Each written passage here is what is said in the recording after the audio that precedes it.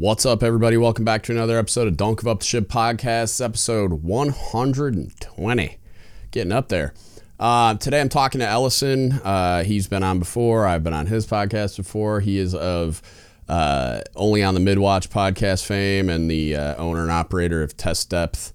Check him out at teamtestdepth.com, or you can find Only on the Midwatch podcast anywhere you get podcasts. Hey, real quick, if you can and you're willing to support us in whatever way you can, we always really appreciate it. With the best ways to do that, go to patreon.com/dgutspodcast, pick a tier that's right for you, and support us if you can. We would really appreciate you. Lots of really cool benefits there. Go check them out. Also, Don't Give Up the Ship apparel. It's dgutsapparel.com. Get yourself some naval pride and heritage gear you'll actually wear in public. We've got t-shirts, hoodies, all kinds of cool shower shoes, little drawstring bags, all kinds of cool stuff, a bunch of really cool custom stickers, and then the challenge coins and Don't Give Up the Ship podcast apparel is there as well. So please, if you can and you're willing to support us, go to those two places and find whatever way works best for you. It's dgutsapparel.com and patreon.com/dgutspodcast. Thank you. Great dude. Went down some leadership rabbit holes, talked about a bunch of stuff, mainly just discussion about leadership in the military. We get into all kinds of different little nooks and crannies, just talking about a bunch of different things. And then you'll definitely see him again. We're definitely working closely with each other, trying to grow his presence, kind of targeting the submarine force and submarine veterans. And then, of course, mine in the leadership development realm, just trying to help each other out. So definitely recommend checking out his content. I had a great conversation with him, and I hope you enjoy this. Check it out. Man, let's just talk about, before we get into all the weeds, man, I just got to kind of say it's been awesome to be back and Hell yeah. And on my grind stuff, man. And dude, talking with you that one time where, we had the conversation and we were like, hey, man, people see the value in test depth and stuff like that. Yeah. It was just really great to get back on and connect with all the people who saw the value in it in the past. Yeah. And then continue to reach new accounts and, talk with people who be like, oh, this person, the submarine community is really small, right? So, yeah. So they're gonna be like, oh, I served with that guy. You're insert chief or your department head here. Yeah, I was on. I remember when we were JOs together or something like that. Yeah. So it's just been a lot of cool stuff like that, man. And getting back. So I gotta say, you and I had a conversation that I think kind of reset my eyes back on my goal and my wish for what I wanted to do. So I just got to open up and start by saying thank you. I appreciate that. Hell yeah. Happy to, man. Happy to. Yeah, dude, there's just space for it. There just is. There's and I was going through a rough patch too, man, where it was I was questioning whether or not I was going to keep doing this or whether I could keep doing it. Just cause I was a fucking mess and I needed to figure out what was going on with me and post-military life. What am I going to do? Am I going to do this? Am I going to do go get a job? Am I going to go to school? And it was when I tried to go to school, that's when I started to go off the rails a little bit with cause I went off meds and I went I stopped therapy and all that thinking I was good and it would be fine. And looking back, it was a pretty brain dead decision just because of the transition and everything. Yeah, getting back on meds was it was like a light switch. And it's funny because I hear a lot of people say they don't work for them, and it's I guess I'm just the lucky guy that there are some not super pleasant side effects, but they're not they don't really affect my daily life that much, and the upside outweighs it by a million X. It's just I'm in such a better mood. I'm sleeping better. I just want to do I'm just in a good headspace and I want to do the podcast stuff a lot. And I'm pumped about I just published today, we're going to do Thursday. You can drop in if you want. I'll send you the link and everything. We're doing the first D Guts and Friends thing on Discord, which was going to just be Oh yeah, like dude, I saw that. I was pretty yeah, hyped about that. it was gonna just Yeah. be like a Patreon tier thing, but I don't have enough Patreon subscribers to like. I mean, I do, but they'd Right. like all have to show up. Like I have like 9. Yeah. And they're Yeah. not all going to. Some of them are people, like a few of them are people that I know that are just supporting me because they like, love me and whatever, Yeah. and Yeah. want to support. But like, I know they're not all going to show up. So, I was just like, I'm just going to open the channel up to everybody. And then the Navy Discord was cool enough to publish it as well there because there's a way bigger audience there. So now a ton of those people have come into my like server thing. Nice. Dude. And so I think there'll be a way better group. And then I invited, so now Chief Bob will be sitting right next to me. He's here now in real life. He transferred here. And then, nice. Okay. So that'll be dope. And then I invited the Seas of Triumph host is going to be on with us. Christina D'Arienzo should be on with us. And Riley and Jesse I invited as well. So I don't know. I think Jesse's going to be there. Riley hadn't responded to me yet, but yeah, so it'll be a good group. And I don't know how it's going to go. I think because like initially my concept was I was going to publish it as a podcast too, but I think what I might do is just stream it on YouTube, and it is what it is. Cause like, I think it's going to get a little chaotic because there's going to be so many people in there. And so I'm not a streamer either. So like, I've never done that. So it's going to be fun to like beta test this and see. Yeah. Like, that sounds similar to like when I tried to do a collab with, we did a collab with Sailors and Sticks. And it was a logistical nightmare figuring out how to stream live the both of us. Yeah. Have people engage in the games that we were playing and the giveaways, and then also record it for a podcast. Yeah. As well. It was I'm not confident I can get a coherent podcast out of it, but like I'm hoping that I can, because right now I have it in the voice channel, so like everybody will be able to talk. Right. So that's why I'm worried. But like it didn't feel as cool if I like, and I might just do it differently the second time around. I was able to. Okay, I was thinking about like maybe I should do it in a text channel, and I'll just like me and Bob, and because I can invite a bunch of people into like a studio on here or whatever, and they could all talk. And then we could just all discuss the questions or whatever. But then I was like, that doesn't feel like, I want it more involved. I want like the people that come in the room to be able to directly interact with me and you and whoever shows up. So I was like, I think it'll be more fun that way. And then if I don't get a podcast out of it, it's whatever, like I'm fine with that. So I think what we ended up trying to do was, and do it how you're going to do it. But like, as far as the recording for the track for the podcast, you just rip your audio from the video that you capture. And we ended up simultaneously Instagram living. But Instagram living had the issue where it gives you a maximum amount of time. Maximum amount of time to live stream, which I don't know if YouTube Live does it. Like, say for example, you have a mobile. I'm pretty sure they don't, because I've watched a few creators that they have like 4.5 hour streams that they just throw up unedited.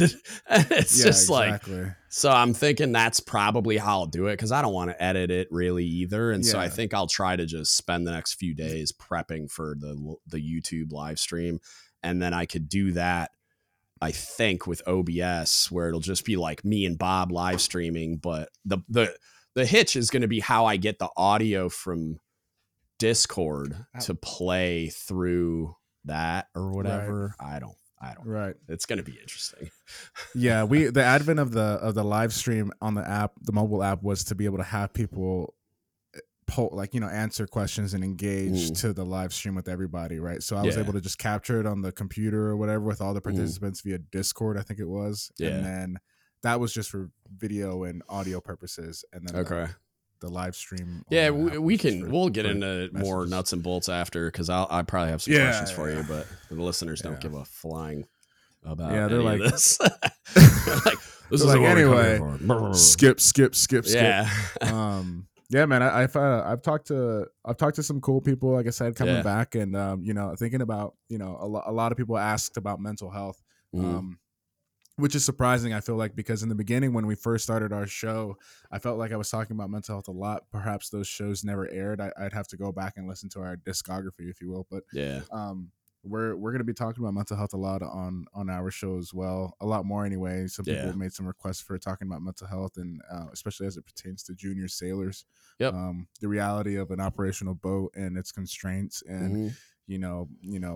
yeah, we talk about this kind of stuff until we're blue in the face, but the impact you Yeah. have on your divisions that you leave Yep. behind, um, and then some guys that I've spoken to that are doing some great stuff out there in the community, in the veteran Hmm. community, as well, being willing to talk about the kinds of things that they're doing, and in light of recent events, I was like, I felt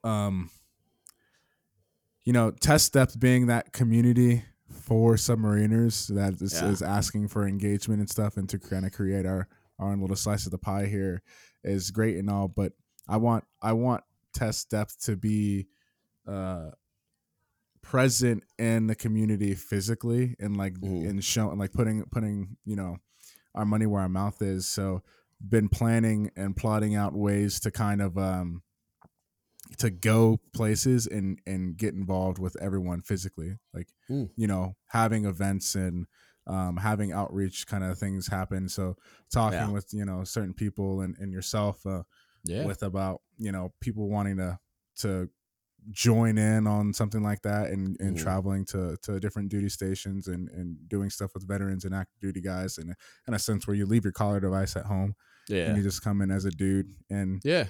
and just connect with like-minded people is kind of like our next passion project, if you will. So Hell I'm yeah. looking forward to stuff like that, Yeah. man. Let And me know, man. If you're ever out here, I'll show up happily. Like, yeah, come out and yeah, do whatever I can. I don't know. yeah. I But mean, you mentioned that whole, you know, the the issue with the when you were not taking your excuse me, your meds, and hmm. like, and how it helps you and stuff like that. And Yeah. I think one of the things that was difficult for me transitioning out is kind of realizing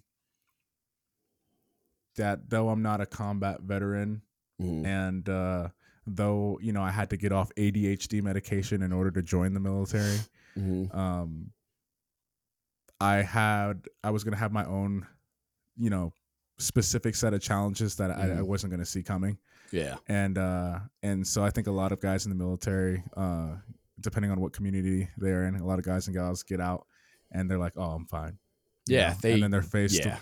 They you know what I mean, wildly and underestimate the challenge of the transition. That's for sure. yeah, I it, mean, even I did, and I was older and had been around for a really long mhm. time. And it's probably arguably worse for a guy like me that's like, I'm I was just institutionalized. about to say that, dude. I was like, Yeah. you're probably the worst case scenario because you've done decades in, right? Yeah. You know what I Yeah. mean?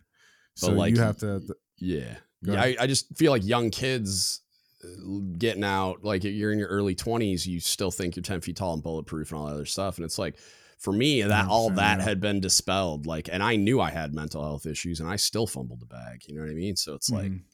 I, I can only imagine what like young people hopefully don't have as much scar tissue. I feel, but I still feel like no one gets away scot free. So it's like you're gonna go into that wild transition with all that scar tissue and just be completely oblivious. You know what I mean? And Right. not do anything to deal with it, and that can be real dangerous. Yeah.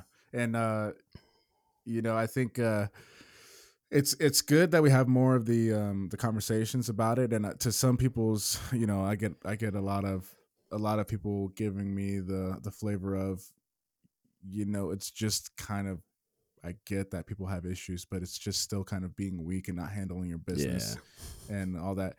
And like, that's hey so man, stupid, dude. Like, that's like, to me, that's like a mission oriented mindset, right? Like, yeah, if I'm operating, on a boat, and I need to focus in, there's mhm. there's a time and place for everything, right?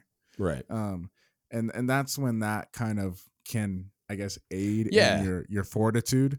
But when it comes to being at home with your family, like amongst Hmm. your kids and your wife, and transitioning and trying to be like, say for example, you go to college and now you're working Hmm. with the Yeah. new generation of young people who are coming up, and you're you're trying to, what I guess the word is assimilate or something like that, just kind of Right. be amongst them. Right. That mindset isn't gonna be It's not. productive. It's not You know even what I like mean? the reason it doesn't make sense is exactly what you just said. Like it was like when I'm on the boat and doing the thing, right? Or I'm even like at any command and I'm responsible for all this stuff and I'm doing the thing. It's like I'm like spending, like I'm making expenditures of myself and I'm demanding a lot of myself. And so that idea of like, oh, well, you're just being weak. It's like, no, I'm being human because when I'm there, like I was the guy that thought I was 10 feet tall and bulletproof until I wasn't, right? Until I got Mm-hmm. sick and then had Mm-hmm. anxiety issues and insomnia and then all like it just snowballed. But it's like, I was doing that until the wheels fell off the wagon. Like I thought I had broader shoulders than everybody else. I thought I was more resilient than everybody else. I thought I was just like mentally tough and all that crap that Oh. people think. And it wasn't that I looked at people as weak if they needed to seek mental health. I just thought I was built different. And then I found out I wasn't, because I was redlining for way too long and eventually it all blew up, and it's like, it's, if I was doing it in a healthy way, I would have like taken time off and like, especially like on shore duty, I wouldn't have been like redlining the whole time. Right. Yeah. And like sought mental health treatment earlier and balanced myself out, hopefully recognized the issues that I had earlier and dealt with them and pushed back more and said no to things more and whatever. But it was like, I was assimilating into the culture that I was in, just like he said, right? Like the military culture. And so I thought the move was to just work harder than everyone else and to even like plug gaps and pull other people's weight because I could. And it was Mm-hmm. like I felt a responsibility to like fill leadership gaps when I saw them because I could. And it's like, Mm-hmm. how could I walk past that and not do anything? But then that all adds up to I'm spending all the time. And now I'm in debt and now I'm in debt and now I'm in irrecoverable debt and now I'm bankrupt and the wheels are falling off the wagon. So it's not, Mm-hmm. there's not a single one of those geniuses that say stuff like that out loud that could do what I did or do what a lot of other people do and not implode. You know what I mean? It's like, it just eventually it's going to happen, It and just it's doesn't like, work that way. yeah, it's, and there, but the sentiment of like, when you're there and you're doing the thing that you need to like buckle down and focus in and do the damn thing. Like there's some accuracy to that statement, but it's not 100% of the time. And whatever's going on in a person's life, it's like if they're having acute mental health issues, that whole concept goes out the window because you have to be starting from like a healthy, stable footing to be able to lock in and spend. Right. And then there needs to be a recovery cycle at the end, right? Where it's Mm-hmm. like you have some downtime and you're just kind of like doing the bare minimum because it's a recovery period. And then you go into like a training workup cycle and then you deploy and you're spending, right? That's what it Mm-hmm. should be. But you, like all of us, like we're just like, I seen this meme the other day where it was just like a picture of a guy where he joins the Navy. And then it was like I think it's like a possum and it just goes, ah, and then like 4 years later, it's me like all burned out and stuff. And it's like that whole 4 years in the middle is all of us just white knuckling it going, ah, and then like, and then it's over. And it's like, that's not what no one can do that and get away without like significant scar tissue. Some battle scars. If not completely fall apart before it's even over. You know what I mean? And that's that's not weakness. That's just the human condition. I think that's like, to talking about like when you first show up and you're white knuckling it, being able to discern the moments that you have to put on that mission mindset is the skill that I think is the key, that big ticket item, because and it's funny because like I think leadership, I think one of the reasons why I'm so inclined to kind of like talk about leadership or be more interested in leadership is because I think leadership is just another way of talking about the project that is you know. And that definitely has to do with your mental health because you looking at the project that is you and deciding what things need to be cut out, what things need to be improved upon. All of those things play into affecting your overall mental health, and Yeah. being able to understand when you should have that mission mindset, and when you need to like when you should recognize, um, I'm not the man I need to be for my man or woman that I need to be for my family right now, Hmm. or for my friend, or for my brother or sister, or for my shipmate. Right. Like that is all, like it's all wrapped up in one package, and it's like crazy because, like you said, if you're starting from debt, Hmm. then all of that stuff is kind of half-assed when you start to try to, Yeah. like, Well, employ it's it in your dangerous, man. workspace. It's Yeah, it's super dangerous. dangerous. It's Go dangerous ahead. for the person like that's ignoring a mental health issue and letting it fester. Obviously, it's like it's dangerous to that person themselves because you can go to a dark place and then you Hmm. become suicidal, etc. Right? But Yeah. when you're thinking about it just from like a military mission accomplishment perspective, like how how dare you like purposefully ignore that kind of stuff? Because if you're not in a great space, like if you're not um locked in and mission focused and everything else, like I need you to go get that help. Because if you're there when the fire breaks out and you're the person that's closest and you freak out and have a meltdown and don't do the thing that we need you to do in that moment, people are going to die. And so it's Yeah. like, and I'm not putting the responsibility so much on that person, like it's like, oh, it's your fault that you didn't deal with your mental health issue. I'm just saying, like, us as an organization, or even us just having that mindset and trying to like give people a hard time or tell them that they're weak or any of that other ignorant stuff. It's like, no, like I want that person to be 100% because I'm going to go underwater on a steel tube and I want to come back. You know what I mean? So Well, it's like, let, I don't want let me anyone that's compromised or starting from like a place like of a deficit, right? To yeah. then be that close to the going over the edge. Like, no, like I want you to Let be me fully let me there. share this story. I don't know if I shared it on even my show, so this might be a Hell first. yeah. A D Um, Guts exclusive. a D guts yeah. Anyway, I don't have any cool so graphics. um, I I had a I had an anxiety attack or a panic attack, whatever Mm, Doc called it, yeah. on deployment, and I didn't see it coming. Like if you Yeah. were telling me, "Hey, partner, you're Hmm. gonna fucking have an anxiety attack, driving the boat," I'd be like, "Get the fuck out of here!" Like, Yeah. no, it's not gonna happen. Um, and it's like a normal day. Get up for watch rotation, eat chow, climb up the middle level passageway ladder like into nav space, Hmm. go through the backup control, go relieve the watch, Yep. sit down in that chair. And as soon as I sit down, people are relieving the watch. My, ship's control party is relieving the watch, whatever. And I'm looking around, and it just like hits me out of nowhere. Heart starts beating fast. I Yeah. kind of feel like my chest is tightening. This like Hmm. it feels like I Yep. can't.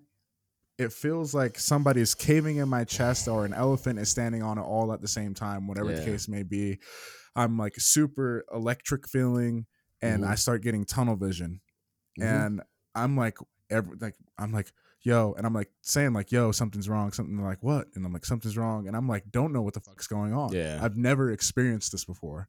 Yeah.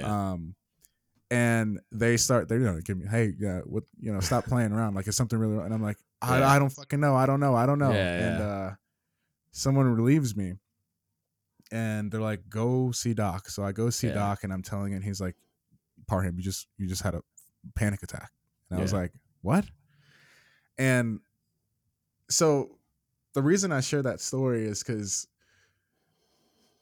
in that time I thought I was stone cold, in the sense that I would Hmm. wake up at 3:30 every fucking morning, and I would go to the Yeah. gym just so I could get in a good workout before work and be sure that I was an hour early, so I was never late, because Yeah. I was tired of people in my division being late. I wanted to set an example, Hmm. and I didn't want to be that guy that showed up late. I wanted Yeah. that I think at some point we were chiefless or something like that, and I wanted to lead the division. Hmm. So I would just get up early, show up to work, do that. I would work, write down our Liberty dependent items at the beginning of the day, set all that stuff in motion, and then come home, work out again, be with my wife and do the dog thing, sit down on the Mhm. couch, watch some TV, be in bed again by 8:30, 9 o'clock. Dang. And I did that. That was my Okay, zone for like Jocko, calm down. Like, that Jesus. was, dude. I That's was a fucking, lot.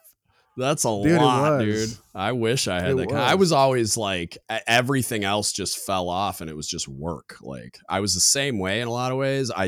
Yeah. I would let my health and fitness and everything just go off the rails. Like, shore duty, I would get in good shape. And then when I got back to a boat, everything got Yeah. jettisoned and all I would do is work. And then, yeah. It wasn't the entire time that I had that kind of schedule mentality, but towards the Yeah. end, I was driven, right. I was trying to get to a Mhm. different area in the Navy, so I was like, Yeah. I was focused, and and that was like I had kind of iterations of that lifestyle before deployment. When I would get focused, it'd be like a Mhm. swell kind of thing. Like, anyway, all that to say, I thought I was fucking stone cold, man. I thought like I would square away myself and do all these things and handle what I needed to handle, and that shit wouldn't happen to me. Like, yeah, it Mhm. was fuck. There's pressure on the boat. Yeah, people talk shit about you. Yeah, you make some mistakes that you're embarrassed about and that you wish never fucking happened. But it was like I was Mhm. locking it down, steel trap kind of thing. Like, at the end of the day, I'm doing what I need to do, and I'm being that guy, right? Yeah. And then boom, that shit happened, Yeah. and then it like really was like a wake up moment to like, uh, I might not be handling this pressure as good as I thought I was, right? Yeah. And Yeah. then I start to notice like the cracks, like Armand Owens talks about, he references the what's it, the I can't remember. It's that Japanese term for like the cracks Oh in a God, I don't know. dish or something Yeah, I like, know or what you're pottery or talking something about, that but I lets don't know. you. I don't know the word. Yeah, well, I'm starting to see all these kind of Mhm. cracks, and oh, I'm not being the best boyfriend at the time or fiance Mhm. at the time, Yeah. or husband that I thought I was being, because when I really opened my eyes, uh, our relationship is not what she thought it would be. Yeah. You know what I mean? Dude, if I had met And my I'm wife, getting a little bit real. I'm getting a little bit real, so I yeah. apologize if No, that's you're too fine. You're real. fine. No, dude, I talk openly about my mental health and all the other stuff. So it's like, Yeah. yeah, if I had met my wife 10 years earlier, I bet you I'd be a CMC right now. Because like, well, I say that because I never had anything to like put, like I didn't have a mirror in front of me ever, like saying like where there's like an input and then a response for you and your girlfriend or fiance at the time, right?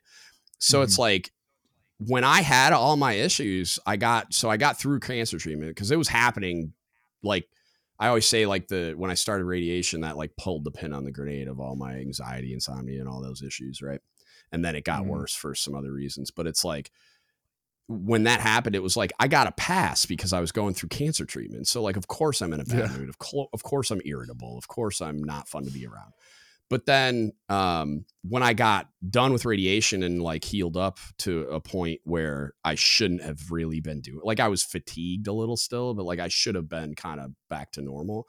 And I wasn't. I was still just a not fun person to be around and snapping at my wife and snapping at everyone else. And I would get mad at everything, like stub my toe and put my head through the wall, like I couldn't, everything was Yeah. pissing me off. Right. And she's the one that said, hey, you need to do something about this. And I was just like, I have this fear from like, not that like my previous marriage was a dumpster fire, that it was a toxic relationship I needed to get out of, but I just have it wired into me that like, I'm not going to let the military destroy my family life ever again. You know what I mean? Because that's Mm-hmm. kind of what happened. I mean, it's a long story. Yeah. It, Yeah. so as soon as she said that, I was like, okay, went and talked to my IDC and went right into therapy. And then thank God I was in therapy when the other stuff happened, because that's when I got on meds and I was limb for a while and whatever. But like, if a decade earlier I had been with my wife and she was like, hey, you need to do something about that, I would Yeah. have. And then I Yeah. probably would have been a lot healthier and had a lot more ability to manage my stress and anxiety levels and all that crap. I probably would have more aggressively attacked my sleep apnea and all the other sleep issues that I have, and maybe have been like a much more healthy, happy, balanced out human and leader, so that when I got to that point and I'm at group and maybe I don't get cancer, I don't know, like they can't tell you why, but like what are they called, the oncology people were like, dude, the Mhm. only risk factor you have is just off the charts work related stress. So like Mhm. probably that. Like they're like, it's the There's only, because no other I'm, place like a submarine. Let me tell dude, you. well, because I've always been a fitness guy. I've always eaten healthy. I've always taken pretty good care of myself. So it's just like, Mhm. I don't smoke. I don't really drink. I stopped drinking when I was about 24. And I mean, Mhm. occasionally, like I don't not ever drink, but like it's like once a year, maybe. And I Right. don't get Mhm. trashed. Like I was partying until I was like 24 and then I just stopped. So, and I've never smoked. I've never like after 24, I don't drink, fitness, healthy, blah, blah, blah. So it's like the only risk factor I had was that. And it was just like, if I had dealt with it better earlier, yeah, I might still be doing the damn thing. I don't know. Like, I'm not mad Yeah, I about where I'm mean, at either, but to to that point, I think that, like you said, if things like that had happened earlier, you might mm, still be doing it. One of the biggest reasons why I ended up kind of throwing up the deuces was yeah, I was because going to ask, we weren't. like, why? Yeah. Yeah, we weren't at a good spot at that time, Mm-hmm. and I was screened and selected for UR&D, which would have had me, Oh, on a God. special boat. Oh God, And bro, yeah, and so, you would have been gone all the time. That would not. You would have your relationship would have ended. I guarantee it. If you were in a bad spot on a regular fast boat and you were going to go yeah, from that fast boat to UR&D, which is the debt that yeah, goes underway with the Jimmy Carter. Ask me how I know. Like, yeah, holy Jesus, yeah. Like you yeah. would So not have survived that. yeah, I Good got a grief. contact when I was going through screening Yeah. for NSW support, and he was like, "Hey, I got a contact at the place you said you were going. Do you want to Mm. just talk to him and see what you can find out about the job?" Yo. And I was like, "Yeah." So I did, and literally had the dude on speakerphone. We were standing in the kitchen. I'll never forget this shit, man. We were standing in the kitchen in our apartment in Ghent and in Norfolk, and I had him on the phone. I was like, "I know you can't tell me shit, man, but Yeah. quality of life. What can we expect? We're excited about going to Washington. We're excited about Bad. that area." And he was like, "Bro, You're never gonna see it. you won't be here. Yeah, Period." yeah. And comms, there are no fucking comms. Are you No, kidding your me? wife could And send I you a was family gram once in a while. End of list. Like, exactly. And so I was like, we looked at each other, and it was just like one of those things. Like no. it was like we had that shared look. We didn't Yeah. have to say the words. It's like Nope. if I do this, we're done. Yeah. Yeah. And so to the whole point of like your mental health and being able to discern the appropriate times to put on that game face, like Yeah. that's something that I think isn't talked about enough with junior sailors to the point that the guy that I was talking to earlier on test that page I served with, he was talking about, let's talk about junior sailors more in mental health.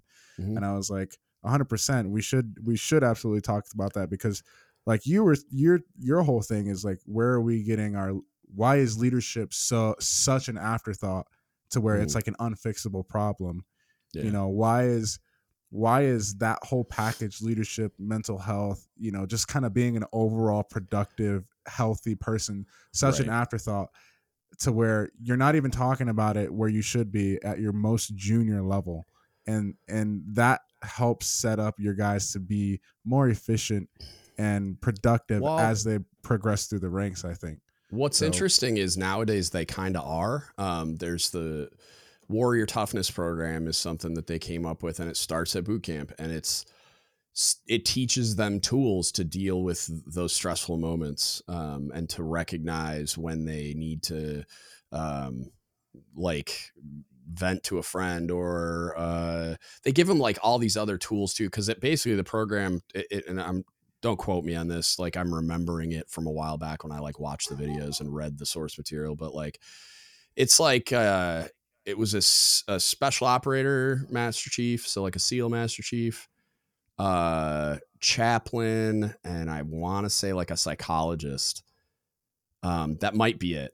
I think it was those three primarily that developed the program, and it was trying to build the actual operational toughness from the SEALs point of view, right? Having gone through like probably the most unimaginable stress that you can if you haven't actually done it in the military, both in training and in real life career moments, right?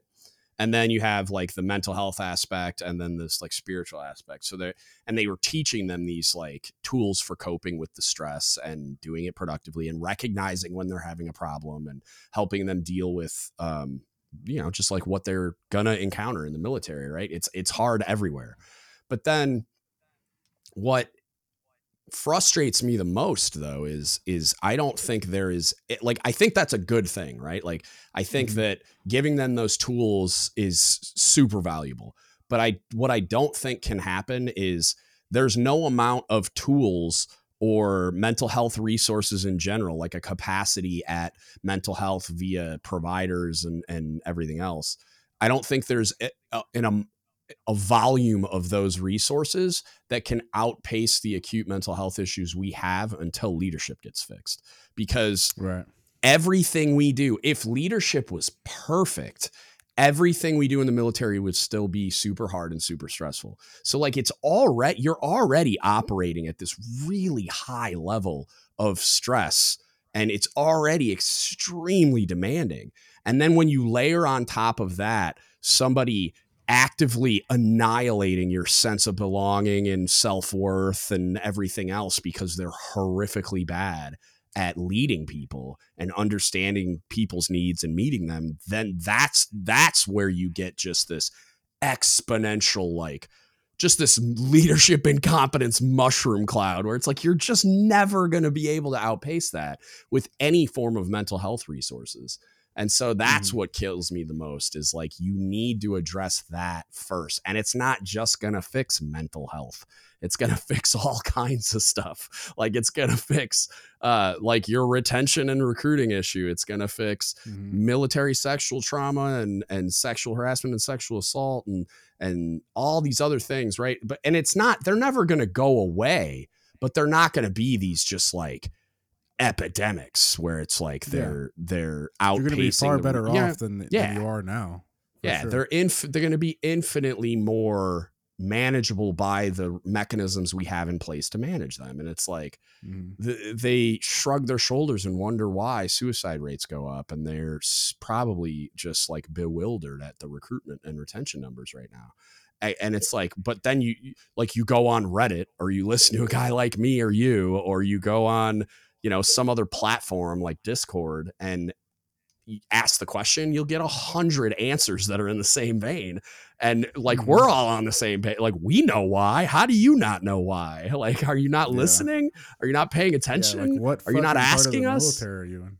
Right. Yeah. Like, I'll never understand, man. Like, and that's like, they're making productive steps and they're creating tools that are valuable, but when you add it all up, like at the end of the equation, it just never balances, man. Like it's never gonna balance until they fix leadership.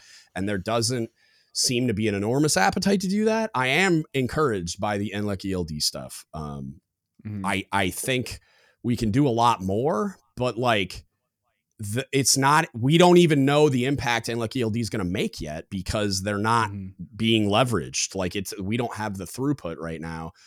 And they're another productive step is making it mandatory but when they make it mandatory and link it to advancement and we exist in this quota driven system, and especially when we're having issues with recruitment and retention, it's like the quota driven system is going to win every time. Somebody's got to go to C in that position. So they're going to promote people no matter what.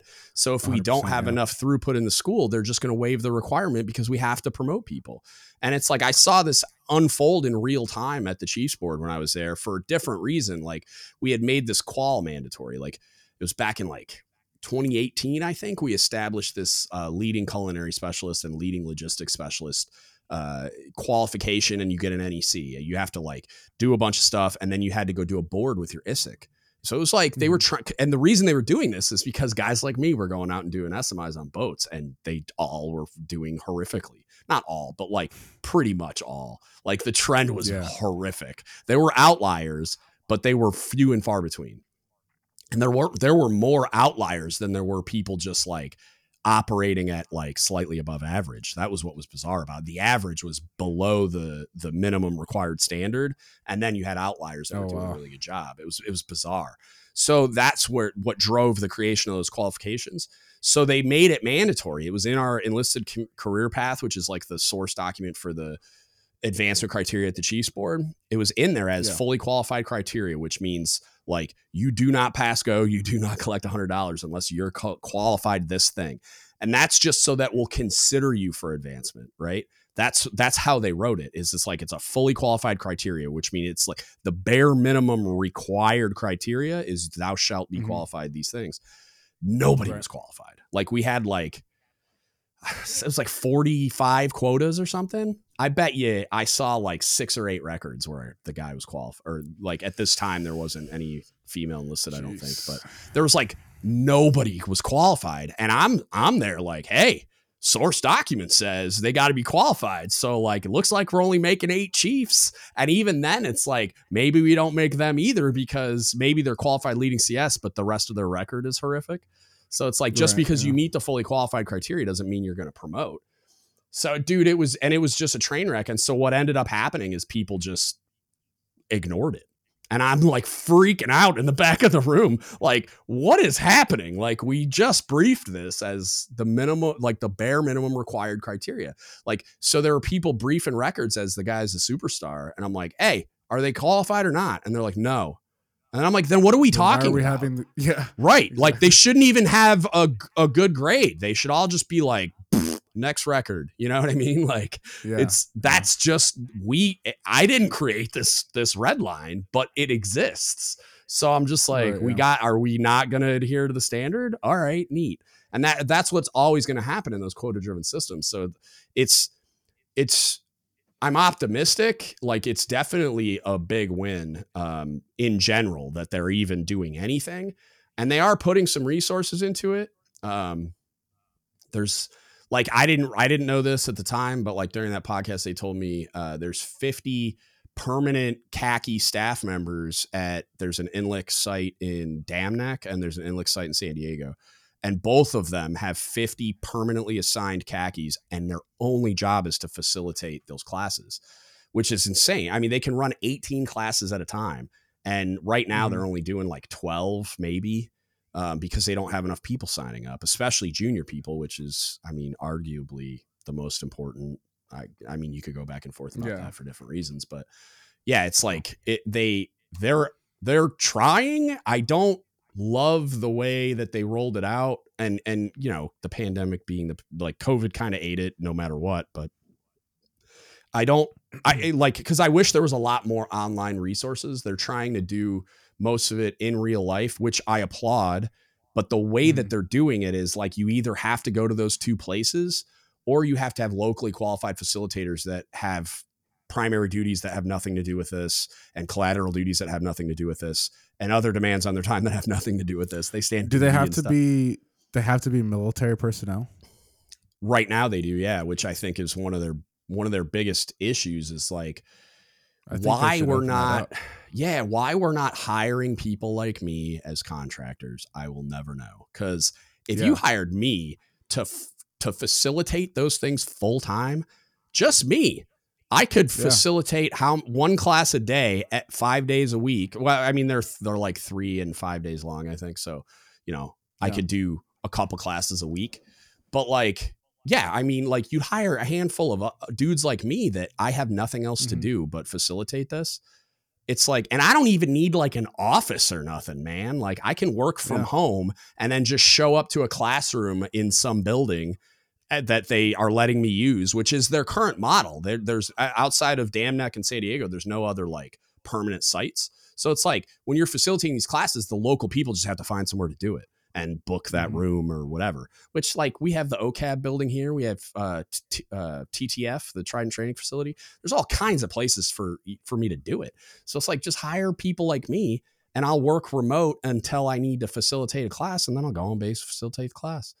Like, and there's a ton 100%. Of places to do it. So it's like, leveraging retirees, especially, but just veterans in general. I don't understand why that's not a thing. And it's like, there's plenty of people like me out there that like, and especially like I point at guys like my Cobbs, right? Like I have a Cobb locally. He's the guy that pinned me to Master Chief. He was my Cobb on Carter.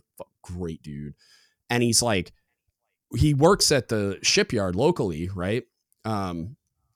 But it's like, if you gave him the opportunity to access sailors and mentor them and teach them leadership, like he'd probably take a pay cut. Like that dude, not only is he like a ridiculously valuable resource for his level of knowledge and experience, but also like he loves it. Like I brought him in. I'll never forget, man. Like when I was a senior chief, I just checked into my last submarine. I brought him in to do like, I mean, it was CPO 365 at phase 1 at the time, but like Sailor 360, basically like the just leadership training for first classes. I brought him into the OCAB as a guest. I had to get him a badge and stuff. He was already retired. I brought him in as a guest to do the training. I had probably 50 first classes in a classroom. Every one of them was just riveted. Like even me, man, I get on the edge of my seat listening to the dude talk. And it's like, he got done. And these first classes were just like over the moon, super grateful, shaking his hand, doing all this stuff, talking to him a little bit afterwards. Then we were done. When I was walking him out of the building, which takes 30 seconds, he probably thanked me half a dozen times. He was so pumped to have had that access to sailors and be Cobb again, basically. And like, just get to do that type of leadership development. Well, man, he was, he was over the moon. The thing about that is too, is like, I was talking to some people about like the issues with, the worst case scenario that happened to an active duty service member or veteran. And it's like, the reaction, let's do a brief, guys. Let's do a stand down. Let's make a mental health playbook. And it's like, your guys get shut down because it immediately comes top down, right? It immediately comes from a guy in uniform that is in charge of my quality of life or my liberty, telling me what I need to know about how to not be sad. Yeah. And I'm my ears are off now, right? Yeah, like 100%. As soon as I smell that it's coming, my ears turn off. I shut down. I'm not receptive. But your guys can still take care of your guys in the form of that gentleman and other veterans, retirees. And like you said, most of us are willing to and want to be. And it's like that advent of like, I'm not wearing a uniform anymore. Right. I know what it was like. And I care about you. I want to help you. So utilize the people that are out there willing to help. And also, like I started the podcast without video and without my face and name on it. And one of the primary reasons was a fear of like immediately losing all credibility if the people I was targeting were able to attribute my motivation for doing it to anything besides me trying to help them. And so like that's why one of the biggest reasons why I just kept it completely sanitized of like any identifying stuff. And it's not like you couldn't have fleet temp stocked me and figured it out. It was just, I made it so it couldn't be a look at me project. And I think the idea of hiring retirees and veterans is like, it works for that reason too, because like me coming into that environment and facilitating one of those classes, like, why am I doing it? Like, yeah, I'll be getting paid to do it, but also like, it's not, you can't attribute it to like, oh, this dude's just doing this for an eval bullet. You know what I mean? Like there's a lot of, if you're paying attention at all as like a first class that's board eligible, the Navy through precepts encourages participation in all these organizations and trainings and whatever, as part of like your promotion criteria. They want to see on your eval. Like I just did a record review right before we started this, and I'm going through and I'm looking for like first class Petty Officer Association involvement because that's on the ECP. That's something they're looking for, right? Sailor 360 involvement, and not just like showing up, like helping facilitate or coordinate or leading the training or whatever. And so the people on the receiving end of that, if they're paying attention, can then flip that and be like, oh, you're just doing this because it's in the ECP and the precepts and whatever, and you just want the eval bullet. Where a guy like you and I going in and facilitating a class is like, what other reason would I be doing this other than like you think I can't make more money elsewhere? Like you think I can't, you think I don't have other things I could be doing with my time? Like I'm doing this because only thing we got going for us. Yeah. Like I'm doing this because I genuinely care about you and I want to help you. And I like, it makes it, that's like another benefit of it is like you strip away all that crap. And like, yeah, I'm a retired Master Chief, but I can't like tell you how to live your life or like call your command and be like, this guy did. Yeah, I guess I could, but like, who would take me seriously? I would hang up on me if I was still on active duty. Just be like, dude, bro, shut up. Go back to the Navy Times comment section. Like, get out of here. Like, one of the things that like gets me, man, is we had a tough go. You know, you take any operational sub, and I'm sure it's the same for a ship, but you take any operational vessel out there and you fucking slam them into the dry dock. They just come off a deployment. You slam them in there. They're going from 9,000 RPM to all stop. Yep. And it starts to erode that crew. And especially when because it happens all the time, shipyards don't pan out. Like the availabilities don't pan out how they're supposed to pan out. Yeah. One of the things that gets me every time is watching these like close guys that just got done doing God's work together. Yeah. Start to exhibit problems that you're like, dude, how what you're drinking a handle every night? Yeah. A handle every night? You removed their sense of purpose. You know what I mean? Yeah, like and they don't have any, on top of removing the sense of purpose, there's no healthy coping mechanisms installed in these like, people at all. You had dudes there that just start kind of, you just know that they were not that way before, you start to be like, this isn't you. Like, how the heck can I help? And you start to mention things like, hey, I'm here for you, brother. Like, let's go do this. Nah, the drive is gone. Like, nah, I don't, I'm just going to go to the barracks room or whatever. And it's like, to me, all of that is like, that's why this stuff with the mental health issues and the suicide stuff, it's like, that's why it kind of hits me. Cause I'm like, and I know everybody out there in the fleet, it can attest to something that sounds similar, right? You recognize that in one of your shipmates where you've been like, this guy needs this guy or gal needs some help, and I don't know how to help him. But yeah, to a point you were making earlier, like, look, it's the guys like us that have gone through it. We know what, we recognize it. We know what it's like, and it can come from a place that's not a uniform. Just like to that point earlier is, anytime that happens and they go top down, let's have a stand on, let's have a brief. Here's how you recognize it. This is what's it's like, no, bro, don't have it come from there and expect like good results, because it's just, it's not how it plans out. Right. I'm not going to listen to that person. I'm not going to listen to that, especially if the leadership is fucked, especially because not every command is built the same. Right. Like critiques and stuff. Like, the idea behind a critique is great. Like the execution is horrific, and it's because of the people executing it. Like the whole room just filled up with incompetent leadership trying to figure out what went wrong, pull the lesson. Like they're in there to do a bunch of productive things. Like if you listen to, because I used to hear about how horrific critiques were and I was never at any of them, but then I started going to them for other reasons, like ship's control. Like I was in control all the time, stand and dive. So something went wrong and I was on watch or whatever, I'd have to go in there. We did one for like battle stations drill stuff, because I was the battle stations drill like coordinator. I would write the drill packages, I'll insert anomalies, blah, blah, blah. So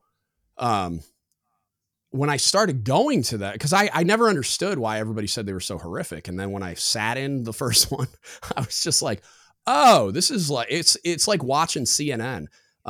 Watching politicians like blame each other for like everything.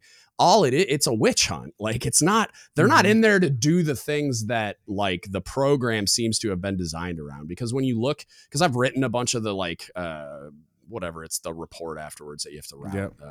The summary. Yeah, so I've written a bunch Sit of rep. those critique like summary things at the end. I forgot. I'm so happy I'm forgetting the names of all this stuff. Like it warms my heart every time I forget something. Like, it gets better. Trust me. But yeah, so like I've written a bunch of those, and when you look at like the way it's constructed, you can tell the program was created around really sound concepts. Like, yeah, I don't want to treat the symptom of a problem. I want to get to the root cause, and I want to enact corrective actions that address the root cause of the problem so that it doesn't happen again in the future. And then I want to like use these lessons learned to teach everybody so that they don't do the same thing in the future as well. Right. And what actually happens in those things most of the time, and granted, this is my own experience, but I also hear this from a lot of other people, is you go in there and it's just like, all right, who are we blaming? You know, like they don't say it that way, but that's in effect what is happening. Is like, whose fault is it, and what like onerous administrative corrective action that's not actually going to fix anything. It's just punishment with another name. Yeah. Like, what are we going to put on that person that is to blame? And it can't possibly be leadership. Like, it can't be the CO. It can't be, the XO or the office of the deck or who, you know what I mean? Like, it can't be the people in charge. Pulled to a person instead of a instead of an issue or a concept or anything like that. Yeah. Yeah, like we had an issue where somehow underneath the BCP on Ohio class submarines, there's a switch for the fairing hydraulics for the one of the periscopes. I mean, they're probably both down there, or maybe it was the switch was for both of them. I don't remember, but somehow somebody had put their foot in the wrong place, and there was no like really great protective thing in front of it, and manipulated a switch they weren't supposed to. So I think we were coming up to PD. Scope goes up and it's like cavitating and making horrific noises and stuff because we hadn't slowed down enough. There's no fairing to like push the water. So it was like, it was real sketchy. Yeah. You just set my brain in a whole bunch of different possibilities. Bro, it was scary. Like, and so like you lose a periscope, it's like, it's bad for lots of reasons. And so the CO comes into control, starts freaking out, has no idea what's actually going on. And in his uninformed stupor, as his career is flashing before his eyes, he has them cycle the scope a bunch of times, and doesn't understand what's going on. But he had somebody cycle the scope a bunch of times, and probably did more damage to the scope by doing that and not asking any questions. I think I was the dive at the time. I was in control, I know that, and my LSC was the chief of the watch. So he got relieved from watch standing because the CO warped the whole situation before any like fact finding, before we even knew why the fairing didn't go up. It was this dude's fault because like when you're standing there, like we don't have control of the scope, a big hydraulic ring, right? Like, so the scope operator is the one making it go up and down.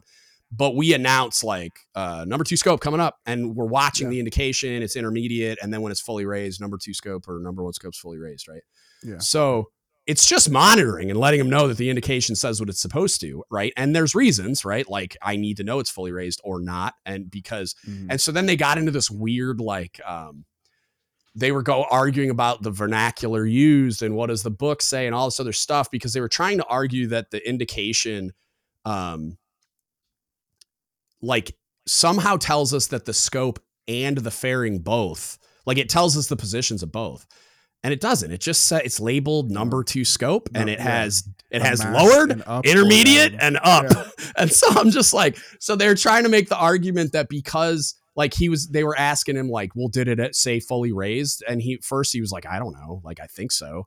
I don't like, and did you make, I don't remember every report I make during an 8-hour watch. Like, and you do that a bunch. Like we went to PD like twice during that watch. So I'm like, dude, I don't know. And so, but he like rolled it all up and hung it around his neck and like removed him from watch standing, made him do an upgrade, all this other stuff. And they're like, we're going to talk about how you came into control, didn't ask any questions, and cycled the scope a bunch of times. Yeah, like we're going to talk about that. Take the con, sir. Yeah. And then, when they found out what it was, and it was like it was somebody accidentally manipulated a switch. Like and then we fabricated a plexiglass cover for it and problem solved. So really all it had to be was like, well, what happened? Oh, the switch got manipulated by accident. All right, let's make a plexiglass cover for that. When you say switch, are you talking about the hydraulic valve? No, it was like, you know, those like metal switches that they're spring loaded. You have to like pull them out and down or whatever. It was one of those. There was this on Ohio class submarines under the BCP. There's this big, huge panel. I mean, there's like 50 of those things on there for a million different things. But I guess it was the hydraulics to the fairing. I don't know. I don't remember if that's exact. Maybe it was like a circuit that actuated the hydraulics. That would probably make more sense. It wasn't a valve, like a proper valve. Right. It was just like one of those little spring loaded switches.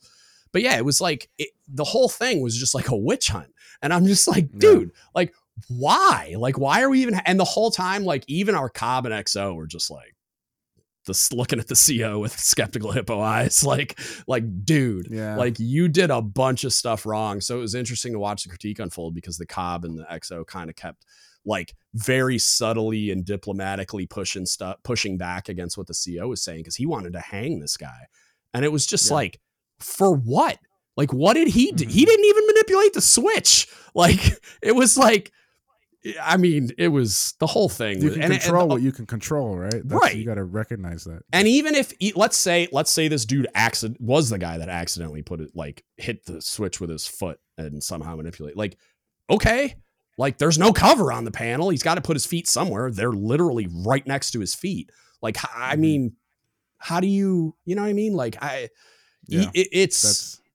it's human error. Like it was effectively like a design error, and we put a plexiglass cover on it so it wouldn't happen again.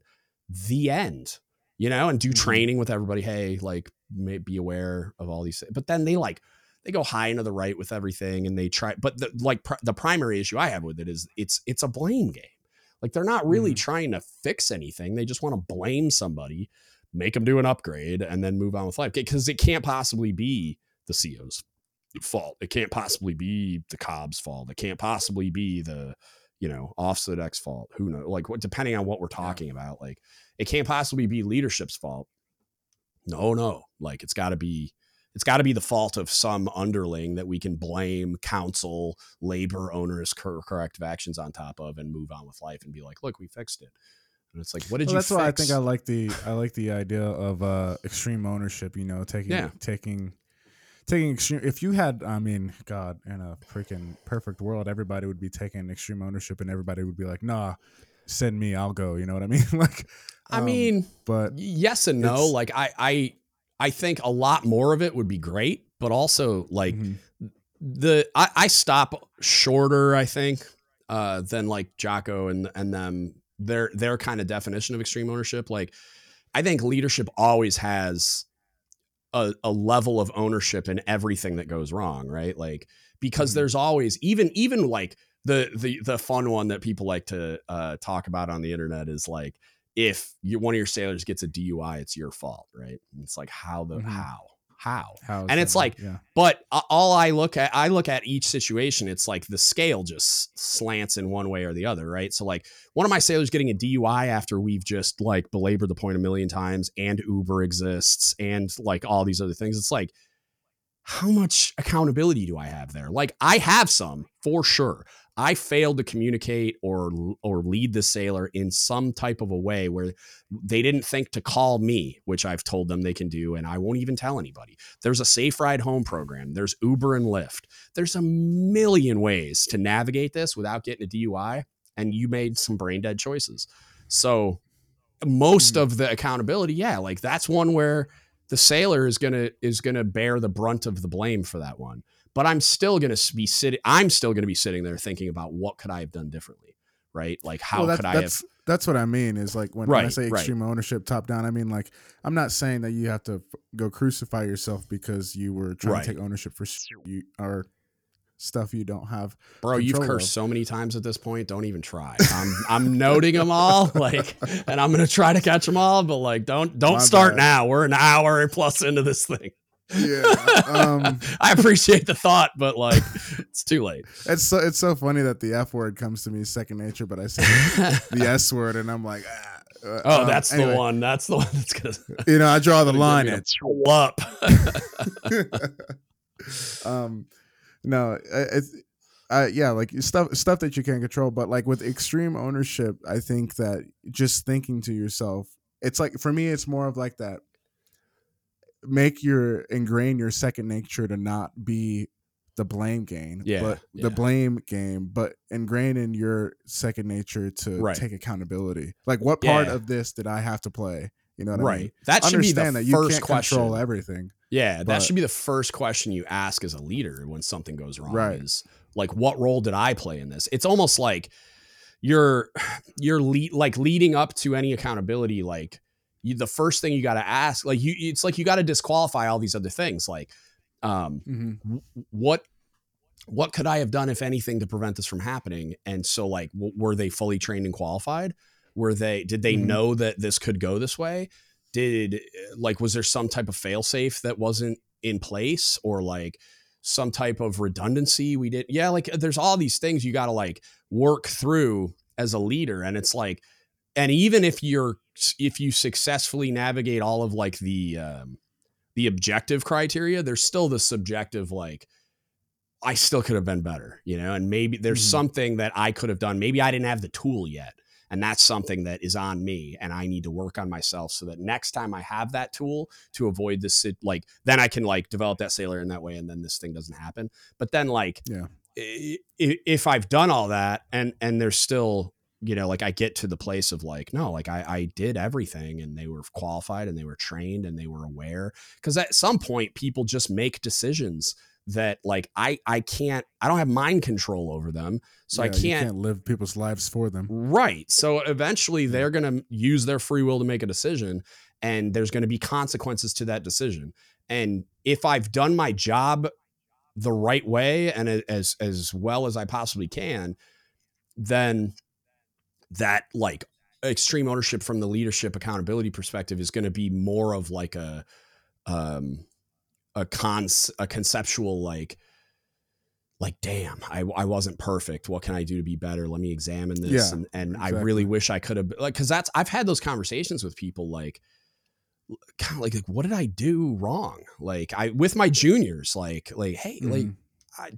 did I not prepare you for this situation? Did I not give you the tools to, and they feel like when it's, you get validated when they respond like emotionally, like they let you down, because it's like they're like, no, I just made a stupid decision, like, I don't know, I had a moment of weakness, I made a brain dead decision, and now I got to take accountability for it. But then what you see also, if you've done your job well, is they take extreme ownership of Growth. the fact that they Yeah. made a mistake, and that they're going to Yeah. own it, and they're going to be better. And then you see this really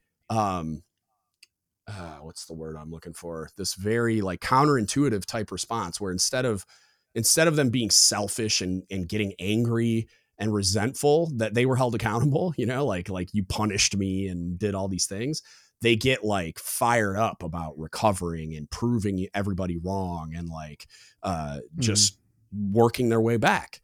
And those are the Yeah. ones that like I that's where I get excited about, like, oh, okay, like this was just a mistake and you got held. And like a lot of times when those things unfold that way too, the accountability process isn't as severe, because you can, like, the people involved in those processes can tell when you have remorse, and can tell when you're being authentic and honest about, yeah, no, I screwed up, and I understand I screwed up, and I knew what the standard was, and I didn't meet it, and I'm ready for whatever accountability comes, and to work my way Yeah, back from it, blah blah blah. I had a junior sailor like that. Really junior guy, like a not qualified, and Mm. those, trying to be the. I mean, I can't really take my brain back to that time to tell you exactly every detail of how I Right. failed or was successful as a leader, but Mm. as a second class, Yeah. trying to Well, make you sure were that this still, guy. yeah, figuring it out too, like, yeah. Right, but I got, I always felt so somewhat powerless, man. I was sitting there like trying to show everyone genuinely that I cared about Mm. getting our ourselves as junior sailors where we needed to go, and looking out after our non-quals. I was Yeah. making like associations to, because first classes had their thing, Yeah. and second classes I think kind of had a thing, but no one really did it. And then I was like, okay, I want us to embrace each other all as this giant body, so we can all have a buy-in on, we have a great triad. Let's all have a buy-in on what they're sipping on. You know what I mean? Like, let's get this this mindset. Let's all get on the same page. But man, I felt at loss sometimes, because you were talking about people are gonna have those moments where they just kind of make a bad call. And you ask them, hey man, like I remember asking these guys, like, I remember one dude, I was like taking him home one time because he didn't have a ride. I think I had to go get him because he didn't show up on time. No one knew where he was. It was like 9 a.m. at this point. And no one's heard from him. Yeah. So then I just end up going to his house, and he's like, oh, my wife or fiance, is his wife, of like a month or so, early 20s guys, wife of a month or so, had like taken the Camaro, and I don't know where she is, and she's absconded to somewhere else. Who knows, right? Like, and I'm like, okay, and I'm like, he was having some problems, kind of adapting from the very beginning, and I was like, could this be some of the issue that like you're having?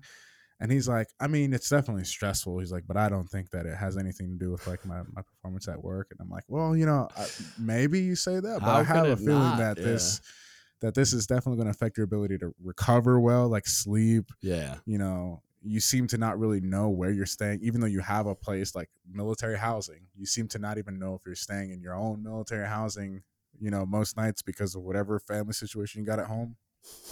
Okay. And all these things, right?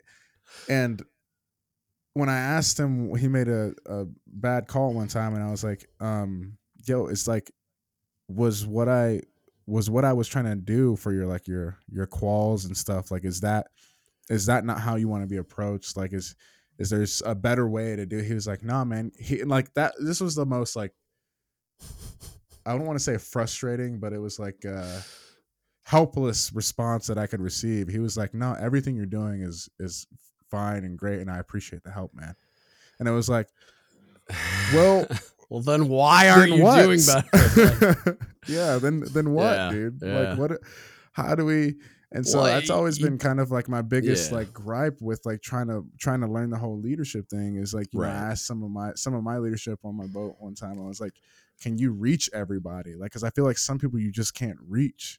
You know what I mean? So I think everybody can be reached. They might not be reachable by you, though, and that's the frustrating thing. That, like, because my goal was always to reach everyone too, and I wanted to like be at like the best leader for everyone that I could be and everything. But like, I've had a bunch of situations where I just wasn't the right person for the job, and I learned over time to start, like, I would start drawing on other resources that I had, like other leaders that I thought I started to recognize in people, like situationally, like, I think you would deal better with this person instead of me, like, and as much as I want to be equipped to deal with every situation and every personality and meet every need, it's like, I'm not always going to be the best one to communicate a certain point. Like, but that's one of those things that gets lost in the,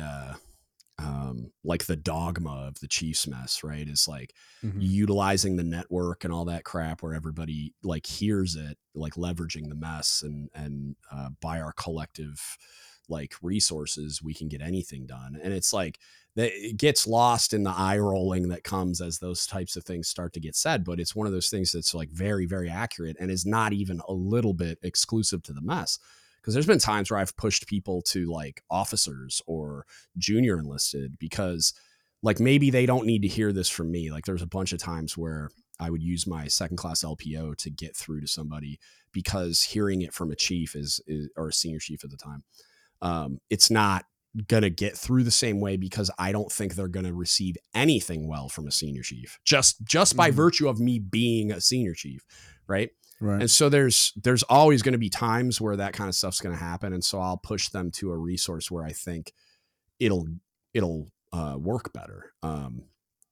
But yeah, I mean, I think everybody's reachable, but sometimes they're just not ready yet. Like not the one, I mean, it's the one that irked me the most for a long time until I got to talk to the kid a few years ago about what had happened. Like, he was one of my sailors on Jimmy Carter. It was my first Chiefs tour. So I'm still, like figuring it out. And everybody else responded to me pretty well. Except this kid. He was my rock. I could not figure it out. And I knew he was extremely immature. He was very emotional. And I just couldn't figure out, like, I kept thinking to myself, I'm like, I'm going to find something that works for this kid. Like, I'm going to find a niche, like it's some responsibility that he'll like adapt to well and like throw himself into and start responding and being more productive and just like meeting the minimum required standards and stuff. And I kept working on him, and it just got to this point where, like, at one point, he like just was going to the rack without doing everything he was supposed to be doing. And then one of my guys would come get me like, hey, he didn't do all the stuff he was supposed to do before he went off watch. So then you call him back in, like, and you got him out of the rack and he's throwing a temper tantrum because somebody woke him up. And it's like, well, you didn't do the thing, so start doing it. And he'd be like, I'm not doing that. It's like, yes, you are. Like, I'm not asking, I'm telling you. And he'd throw a temper tantrum. And it got to the point one day where something like that happened. And he like basically tried to start a fight with me. And I was just like, at that point, I was so frustrated. I'm like, go ahead. I dare you. Like, I've been looking for a reason, bro. Like, go ahead. I was so frustrated at the same, like, day. Yeah, basically. And then once I realized that the conversation wasn't going to go anywhere and he wasn't going to throw a punch, then I went and got my department chief and just let him deal with it, because it was going to end in a fist fight. So then, he split toured, I guess, to GN. And when he was there was a guy from UR&D, the detachment, that he had made chief, and now he was like just a division chief on that submarine. And I went to Simeo school with him. And that chief was telling me, like, he's doing a great job and got mapped to second and all this wild stuff. And I'm like, what? And it made me question everything. Like, I was just like, God, I must suck at this job. So then I went. I need to change my approach. Yeah. Like, and I had already went to shore duty, and then now I'm back on my last submarine. So that I ran into him at Dental a while after, like maybe a year after that, and talked to him a little bit. And then he wanted to do the leading CS quals, and I was about to transfer to shore duty, where I was the ISIC or above. I was at a group. And so I could sign all the ISIC stuff on his qual card. And so he's like, can I come see you about this qual? And I'm like, yeah, sure. And I came by the galley where he was working on shore duty, and we did that. And then I sat down and was like, hey man, I kind of want to ask you some stuff. And we talked about it. I was like, what about me as your chief didn't work? Like, what was the issue? Why didn't you respond? Because I explained to him, like, I heard you went to your next submarine and lit the world on fire. And now he's like first class LPO on a submarine. So he's like, he's doing really well. And he's like, he basically, like, I did a podcast on it. It's called Humble Pie. It's from maybe a year or two ago. But it's, he basically explained to me that it was both of us. It was kind of like, I was still maturing and learning as a leader, right? And my approach at the time for where he was at, because he was extremely immature and emotional and didn't understand what the Navy really was yet, and first time leaving home and blah, blah, blah. So he said a big part of it was he just wasn't ready to hear all that stuff. He wasn't emotionally mature enough to deal with me confronting him and calling him out on all his BS and pushing him to be better and holding him accountable. And then when he went to the next boat, his chief was telling him the same things. And that was like an aha moment for him, where he was like, oh, it wasn't him. It's like, it's me. Like, I need to actually listen to what he's saying. And I think I know he was saying it differently because he wasn't me, but like, I think he had a different style too, but he was saying a lot of the same stuff.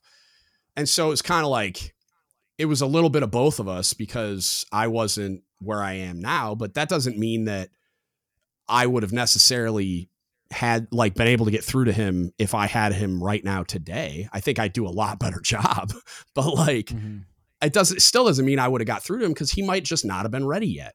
And sometimes they got to cook, man. Like they got to simmer for a while until they encounter enough of those interactions to realize that, because sometimes that's what it is. It's like they hear a bunch of different people say the same thing and they're like, oh, okay. It's not that my first chief's a dick. It's that like this stuff is real and I really do need to work on these things, but they need to hear it from more than one source. Or they need to hear it from a source that, like I was saying before, like how with the podcast, I didn't want it to be able to be discounted based on a Look at Me project. Right.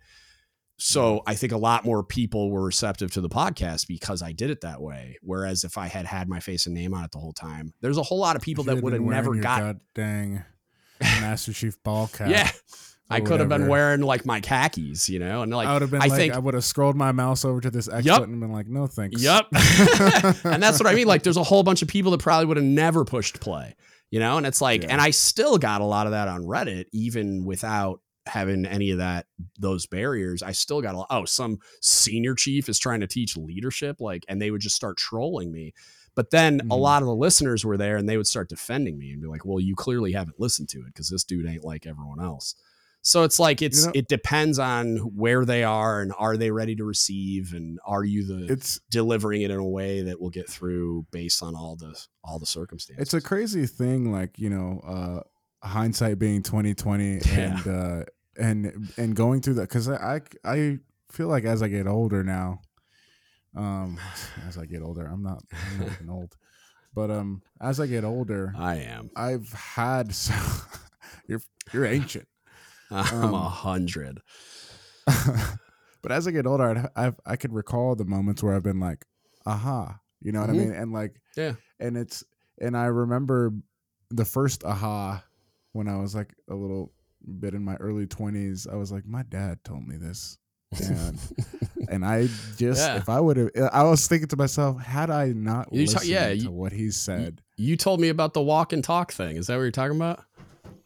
I think I did a podcast on that. Like you were playing sports or something, and it was like your dad told you to walk and talk, play the rest game. Play the rest game. There you go. Yeah. No, it was something a little different for the aha moment. But I just remember thinking to myself, if I had just listened, like we had a department head, we had our nav was like, you know, a lot of people are two kinds of people. You know, like the one kind of person is the one who learns by making the mistakes on themselves, and the other person is the one who doesn't need to make the mistakes themselves. They'll just hear what other people did and they just avoid it. He's like, I'm that person. That's and I'm true. Like there's a million kinds of people, and they're a gradient of that concept, and there's polarities at each end, and there's a million different versions. As you know what I mean? Like, sure. I hate like there's two kinds of people in the world. Like, no, either way, I wish I could have been the person that like didn't have to make and learn those lessons the hard way, right? Yeah. Because those aha moments in the future, you're just like, dang, I heard this. You know, I heard this from you before, but now all of a sudden I'm hearing it from this other guy, and it's just like, I think maybe if it's not going to help anything, but if somebody's listening to this and we could be like, hey, just so you know, just don't question or don't feel like you have to convince yourself to take the advice of someone who probably knows what they're talking about. Just do it. Just do it blindly and see what it gets you. I mean, maybe, but like the reason it's so complex. Yeah, well, the reason it's so complex is like sometimes people need to be told something and then faceplant anyway by making the other choice and then being like, oh, damn, they were right. And then it like galvanizes the lesson. But then sometimes there are lessons I can teach and people will be like, oh, wow, I don't want to do that. So then they just avoid doing that. And, you know, great success. But then, you know, like there's people that'll never listen to you. There's people that I've had a bunch of listeners tell me that like they've been telling their sailors to do a thing a certain way and they never listen. But then when they got turned on to the podcast and I'm saying the same thing, they start doing it. And the Chiefs are like, what changed? And they're like, oh, we were listening to this podcast. We discovered D-Guts and D-Guts said, but like, I've been in that situation too, where like I was telling them and they weren't listening, but then someone else told them and they're like, oh, that's the greatest idea ever. And you're just like, I've been saying that for years, you know? And it's like, it just depends on the source. It depends on if they're ready to receive. It depends on how it's delivered. It depends on a lot of stuff. And so it's like, So and then situational. sometimes people will tell you like a lesson learned that's complete garbage and doesn't make any sense and you should never listen to. And if you do, you're going to face plant and have to learn that they were idiots by face planting. You know what I mean? So it's like, Essentially, yeah. and then if you get burned that way, if you get burned that way, you're going to be less likely to listen to like guys like us that are like, don't do it, you know, like, cause they're like, nah, I've seen this movie before. You know what I mean? Yeah, like, yeah. So yeah, it's like it all depends, and that's why it's so hard to get people to listen because, like, you know, I think that in itself is a prime example as to why leadership discussions should be more prevalent in the military. Is because it's not a one size fits all. It's not a hey, when you hit E3, you were at the prime stage to get this next lesson. No, it should be an ongoing conversation, and it should be high on the priority list for development because you just never know when that lesson is going to land.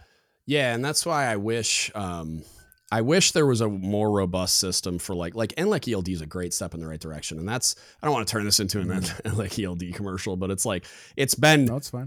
It's at the forefront of my mind because I just recorded that podcast, but it's, the way that they do it, they facilitate it, and it's not death by PowerPoint. It's not them talking at you. It's a conversation.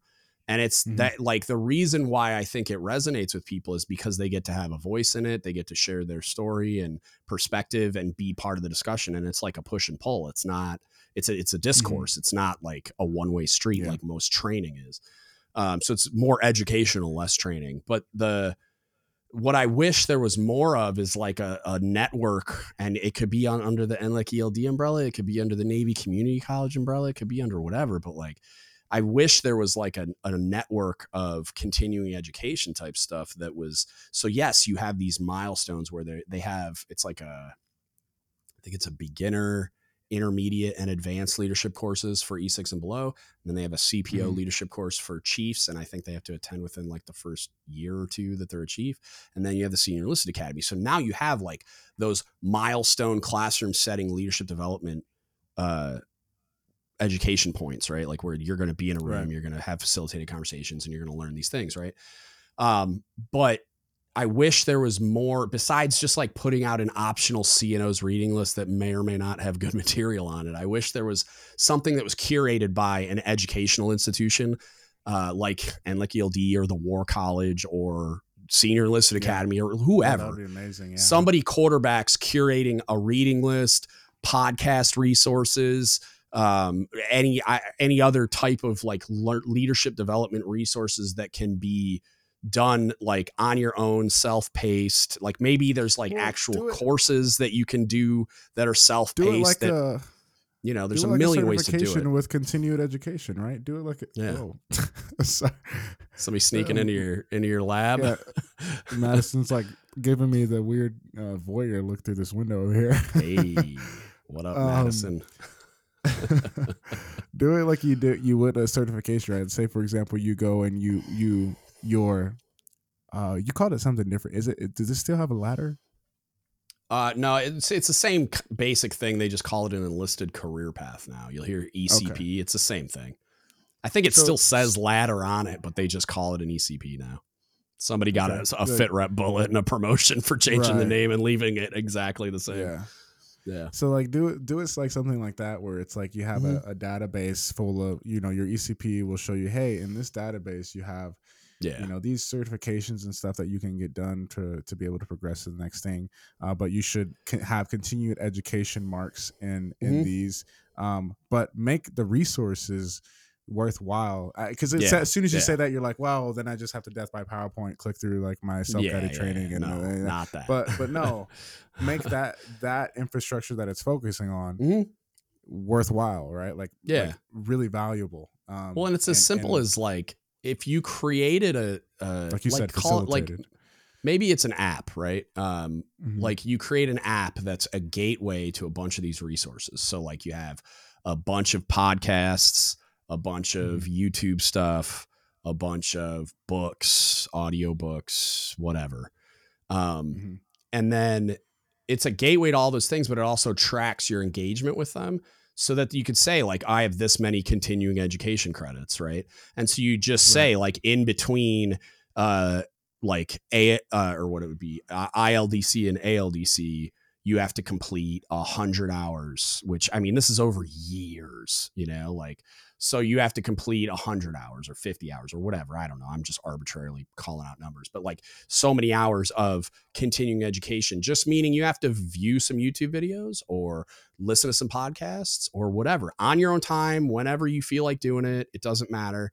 Like on your drive to work, you're listening to me, you're listening to Jocko, you're listening to whoever. And then like, that's the continuing education part.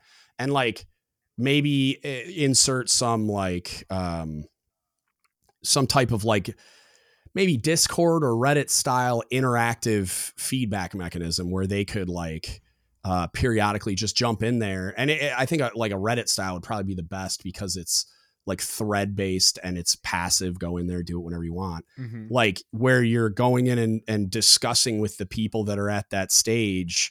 Like, hey, so I listened to this today. This is what I got out of it, blah, blah, blah. You know what I mean? And you're just engaging with people that are in the same place as you, and then have like moderators like me or whoever, you know, like just not me literally, but like a guy like me that's a moderator for the group that just kind of checks in, you know, and is like, well, and then have some buy-in too, right? Like have these things kind of funnel into an actual product that can be developed or utilized by Big Navy to say, hey, when you guys, every bit that you contribute to these continued educations, and the like to forum responses, we turn those into like polls or like what do you call those, where they ask you like, hey, we want you guys have a question or a complaint about this aspect of whatever, or you seem to think that the leadership could be improved here. Get together and write your proposal. Get with your team, a team of you, or one of you, or a command, and submit this proposal. And we're going to do like a whole competition kind of thing. Like have the Navy leave it up to. There used to be like an sailors. Office of Innovation or something like that. I'd have to look it up to see if it's still real. Cause somebody, Ariana asked me about it. Ariana, sorry, I pronounced that weird. Asked me about it the other day. She was on a mini-me episode and she's working on a podcast to go through the platform. But she asked about it the other day, like whatever happened to that. And I'm like, I think it still exists. I don't know. I'd have to look it up, but like there used to be something like that. And it was like, you'd see stuff, some Marine like created a thing to patch gunshot wounds better or something. It was like a spray foam thing or something. I don't know. Like there was something, it was really cool. It was like a genius invention.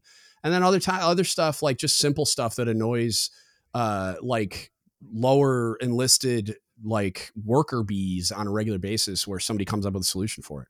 And it's like, here, this is stupid. Do it this way. And the Navy's like, oh, wow, that's brilliant. And they do it. And it's like, I don't know if that still exists. I hope it does. I would think they would want to like make that a more robust program that's more accessible. But I don't know if it's still real, but it used to be a thing. And yeah, no, I 100% agree that should be like a thing that they're actively soliciting input for stuff like that. Because like some of the kids coming in the Navy today are freaking geniuses, like brilliant. And it's like, I don't even like, there's problems in the Navy that I can't even comprehend now, or like, well, maybe the problem I can comprehend, but the potential solution I can't, you know, like the technology and the things that now, like my nephew is, I mean, I think he's 10 and he like is coding games and stuff on his computer. Like the kid is so far beyond any capacity I'll ever have with that kind of stuff that like, it blows my mind. And it's like more and more people are coming in with the ability to do things like that. Yeah, we're passing the reins on, right? We're supposed to be passing the reins on, training our reliefs, and our reliefs are the people who can kind of navigate the social sphere of this new world better than we can, and that will always be the case. Right, and so, it would be real neat if we'd like just accept that and allow for the innovation that will come from accepting that. Like, just be okay with them like coming up with the good idea. And who can like one of the leadership like behaviors that frustrates me the most is people's need to take credit for things like, and we've built a system around it. Like in those people's defense, like the eval system being what it is, it's like they want that on their eval. And it's like, well, why can't more than one person put it on their eval? Like, who cares? But the idea of like, there's this problem, but somebody wants it to be like on their fit rep or eval instead, or they want to fix it their way so they can be the one that solved the problem, even though their way is way less effective than what Seaman Timmy came up with. And it's like, I just want the problem fixed in the best way possible so that we can effectively execute our mission of projecting power and like crushing the enemy. Right. Like who cares whose idea it was? Like who cares? I used to do that all the time. And I was the guy that would give my guys credit for stuff I did, even if I did it. But like, cause I don't need a pat on the head, you know, like I was a senior chief or a master chief or whatever. So it's like, at that point, I'm like, I'm not trying to like, it's whatever, man. If you guys perform well, like, that's my eval. Like, so it's like, I want you to do well. And that's not why I want you to do well, but yeah, but that's how I'm evaluated, is you being successful. So why wouldn't I want you to be the one with a good idea in the first place? You can still write it on your eval. You are still the person in the leadership position. But like, yeah, I just wish that leadership behavior wasn't as prevalent, where, because it goes hand in hand with the blame game we were talking about earlier with the critiques. It's like nobody wants any accountability, but everybody wants all the credit. And it's just like, why? Like, you should be doing that in reverse. Like, you should do the exact opposite. You should want all the accountability mentality, though, you know? Yeah. You should want all the accountability and none of the credit, because like, if you're doing your job right, you're going to get credit because your sailors are doing so well. So it's like, I don't need to be individually coming up with the good idea. I just need to be like effectively leading my people. And if they come up with those great ideas and solutions, I'm going to give them credit for it. And then they're going to perform well. And then I get to take credit for that they promoted as a result, or got an award as a result of that brilliant thing that they came up with that we utilized to solve some problem and blah, blah, blah. Not that that's why I'm doing it, but that's how the system should work if it was healthy. I gotta say that considering all the somewhat doom and gloom conversations it seems that I might have with coworkers or peers, or even like us talking about some things that seem kind of negative, and like there's a giant rain cloud over the military or us in general. I've always kind of had faith and hope, and I believe in I got some of the guys reamed me for using the word hope one time on test step.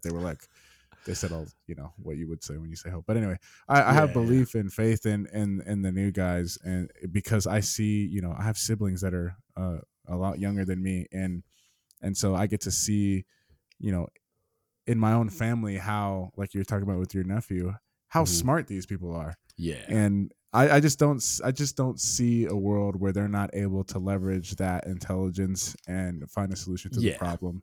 Well, and as long as we kind of I think as long as we kind of continue to be that support, that olive branch there, just for sake of being the elder in the room. Yeah. I think that we can continue to lobby for the kind of change that we believe should take place, and they can but I think too that idea, if you think about it, like, it's always been happening that way, right? Like, I think we are in a rough spot because our priorities are all out of whack, right? With the leadership development stuff. And this is in my analysis, but like, you could argue it in a lot of different ways, but our priorities are all effed up, right? And so what you're seeing, and a lot of it is like what's going on in the world too. But you would think that in a time where there's some economic like strife, you'd think enlistment numbers would go up naturally, because it's very stable, guaranteed job, income, whatever. Like, you're not going to get laid off from the military, like, generally. I mean, sometimes you get programs like Perform to Serve and Seaway that like scale down the force, but generally, if you're trying to fog the mirror well, like, you're gonna be fine. Right. But what's happening right now is recruitment and retention is in the toilet, and the economy's in rough shape, sort of, like in certain ways. So you would, I'm troubled by that, but like, I'm not willing to like say it's like an existential crisis quite yet, because of exactly what you just said is like, it takes a long time to breed the old way out of the system, right? Like, because if you think about how long it takes to get to the nosebleed seats of the military, like to get to MCPON and CNO or CNP and fleet and all that kind of stuff, the policymakers, right? Or even like the civilian leadership at like SecNav level and stuff, like those aren't young people. Mm-hmm. Like there are staffers that are young, but like to actually get to that level, it takes a long time. So you're getting like older people with different just generational concepts and context and experiences and belief systems and whatever. So in order for people that think the way I think, or that you think, or that whoever that thinks the similar or same way that we do, or is on the same wavelengths, probably a better way of saying it, it's like you gotta wait, because like I retired almost a year ago at 21 years. Most MCPONs have like close to 40 years in the military. So it's like you got to wait. Like it takes a long time to get to that position. And so by the time they get there, they're already like 3-4 generations behind the curve. And so it's like, and to get a mind that's open enough to reach back and try to interface with not 1, not 2, not 3 generations behind, but like 4 or 5 generations behind, it's tough. And I think you're just barely starting to see it with the MCPON AMA was encouraging, but I don't think you're going to see him do a lot more of that stuff. I don't think he liked it. And I don't think it definitely wasn't his idea. You know what I mean? That got fed to him. And I did a podcast with the dude that helped to make it happen via some other people at the Surface Navy Association, like gathering. But like, I don't think you're going to see him do a lot of that stuff.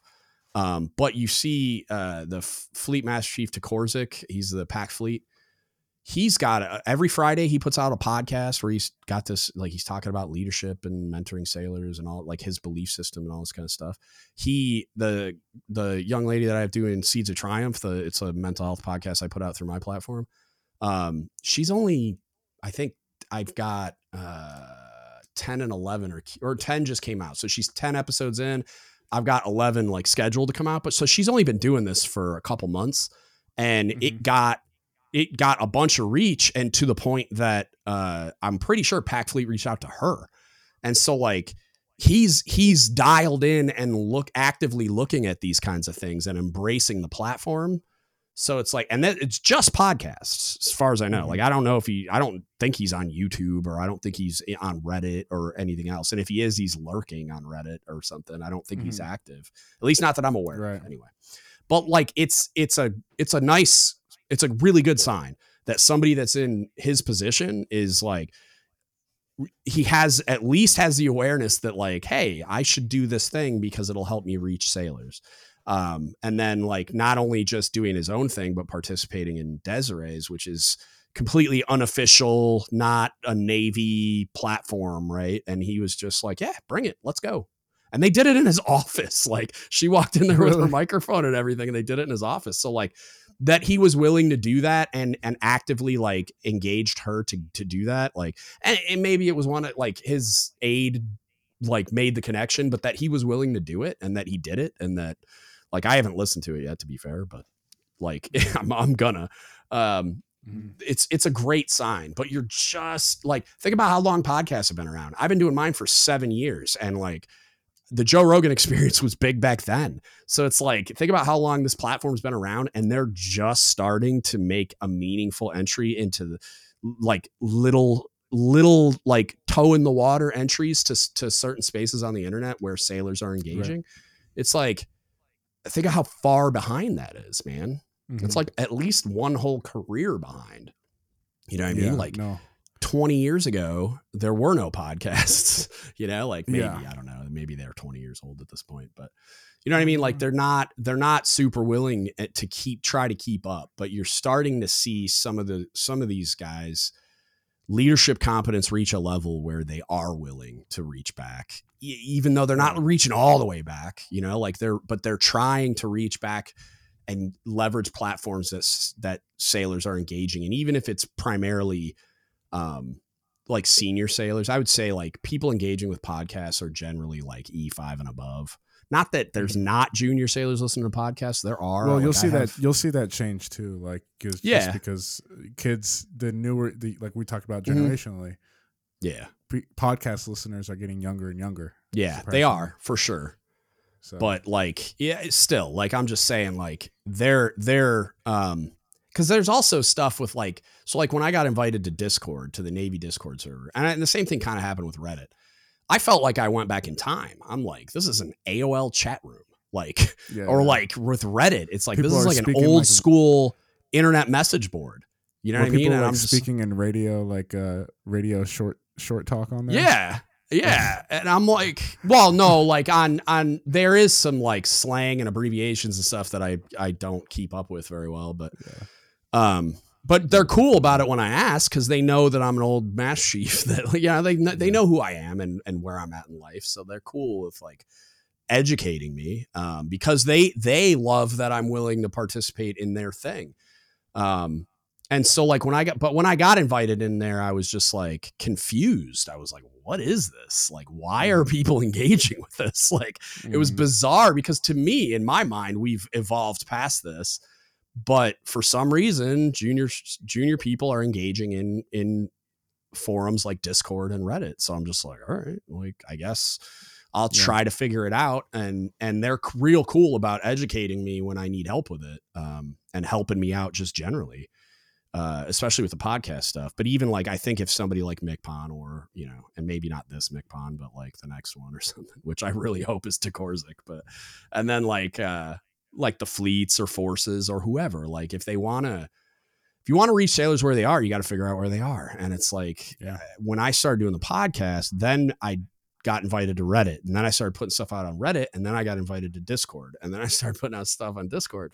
So then it's like, it just kind of like the tendrils just started growing out into everywhere. And I'm growing the reach because that's where they're spending their time. And it's like, and they're all over TikTok, and I'm not there, and I'm, like sad panda about it a little bit, but I don't think it's going to happen just because I'm creeped out by the technology, but it is what it is. Ariana's apparently posting stuff for me. So like, I'm like, hey, like, I mean, maybe some of my stuff's making it around TikTok. I don't know, but it's like, I think it just takes a long time to, for like the people in those types of leadership positions to like grow into it. And I really wish that they would do more. They had Grant Kahn in this, some type of a social media job that like where, and I don't know if it was just, I think it might've just been for the recruiting community, but at one point he took over the official Navy Instagram account. So I think it was for like the whole Navy. But then he got medically retired and stuff. So like but I mean, they should have just hired him back as a civilian, but be a consultant. Like he was hired into some job where it kind of looked like they were going to start like putting people in those jobs, or like creating jobs and hiring people that get it and letting them kind of run that part and advise the old heads that don't get it. And just be like, look, just trust me, sit down here, talk at the camera. I'll take care of the rest. You know what I mean? Like, I don't need you to understand what's happening here. I just need you to do your thing in front of this camera, and like, we'll help curate the way you do the thing. But then I'll take care of making it get to the people that you're targeting, and instead they're still just like flying around the Navy, doing all hands calls and publishing stuff in publications no one reads. And like, well, I gotta believe that's either changing now or will be very soon. I hope so. They're the Lieutenant Travis, the one you mentioned before we recorded, where I did that podcast with her recently, the Chop Fluencer one. She mentioned there's a CHINFO, which is like the Chief of Information or something. I don't know. It's probably like the PAO command or something. Yeah. I don't know much about it, but like CHINFO is running a program called, and it's Navy Digital Ambassadors. And they Mhm. basically went and got like people like her that are active on social media platforms and have big followings and they like what they're doing. And they're like endorsing them as like, you're an official Navy digital ambassador. And basically they just want them to get the word out on certain things, but they're not like, this is what she told me. They're not like telling them like, you have to say this or you Yeah. can't say that, or like they want them to communicate it the way that they would communicate it and say like, call it like they see it, but use their reach to get it out. Because like, I don't know how the official Navy, like if you have like an official Navy Instagram, like how you're going to get the Mhm. message out in a meaningful way. Like that account's never going to have the reach that like Lieutenant Travis does or that I do. Mhm. Or and like my reach Well, isn't I like would her argue account's though. insane, but like I there's a would bunch of argue though people that that have huge followings. Go ahead. Sorry. I would argue though that being a Navy recognized, or I don't want to say sanctioned account, will Ooh. eventually stifle your growth and your reach too, It because could. at some point Yeah. people, at some point, depending on what would happen that the Navy does or does not want to Right. comment on, Right. people will start losing their faith Yeah. in I your ability to be I not think I'm biased. standing on the wrong side of that line. Like, I think I've said enough inflammatory things that I'm never going to get like contacted by those people. Even Lieutenant Travis is like, oh, I'll shoot him an email and like point you out. And I'm like, I don't think you need to point me out. I think they They know, know who you like, are. they know who I am. They Like 100% there's know a who you lot are. of people, there's a lot of high level people listening that, Yeah. Well, you've some of the it's, guests you have on the show. There's no way that they don't know who yeah. you are. Yeah. Well, I've been told explicitly, like Paul Kingsbury is a retired Fleet Master Chief. I've been told explicitly by him, like I'll get text messages. He'll get excited about some podcast I did, right? And he'll be like, dude, I texted it to every active Fleet and Force Master Chief and the MCPON. And I'm like, bro, calm down. He was doing that when I was on active duty. Bro, And I'm like, I don't. hot, bro. What you doing? I'm like, I don't need this kind of heat. Calm down. I'm like, I'm gonna have to go hide, bro. Like I was worried I was gonna get like called into my CMC's office and be like, what are you doing in your free time? But like, yeah, I know they're aware of it, and even like the current MCPON. So like I joke about it because I'm sure it wasn't him that did it, you know. But like I did that MCPON AMA response podcast and tagged the official MCPON account and I got untagged pretty quick. Like I got like, or his account untagged him and like, it was, and it was funny because I thought it was just like a glitch or like I made a mistake and I like forgot to do it. Like I thought I did, but I really didn't or something. But I had a couple of listeners like in the comments on social media going, oh, really? They untagged you? And I was like, oh, okay. So it wasn't just me that noticed either. So I was like, and now you can't tag his account in anything either. So I was like, oh, that's interesting. But you know, like I think I've probably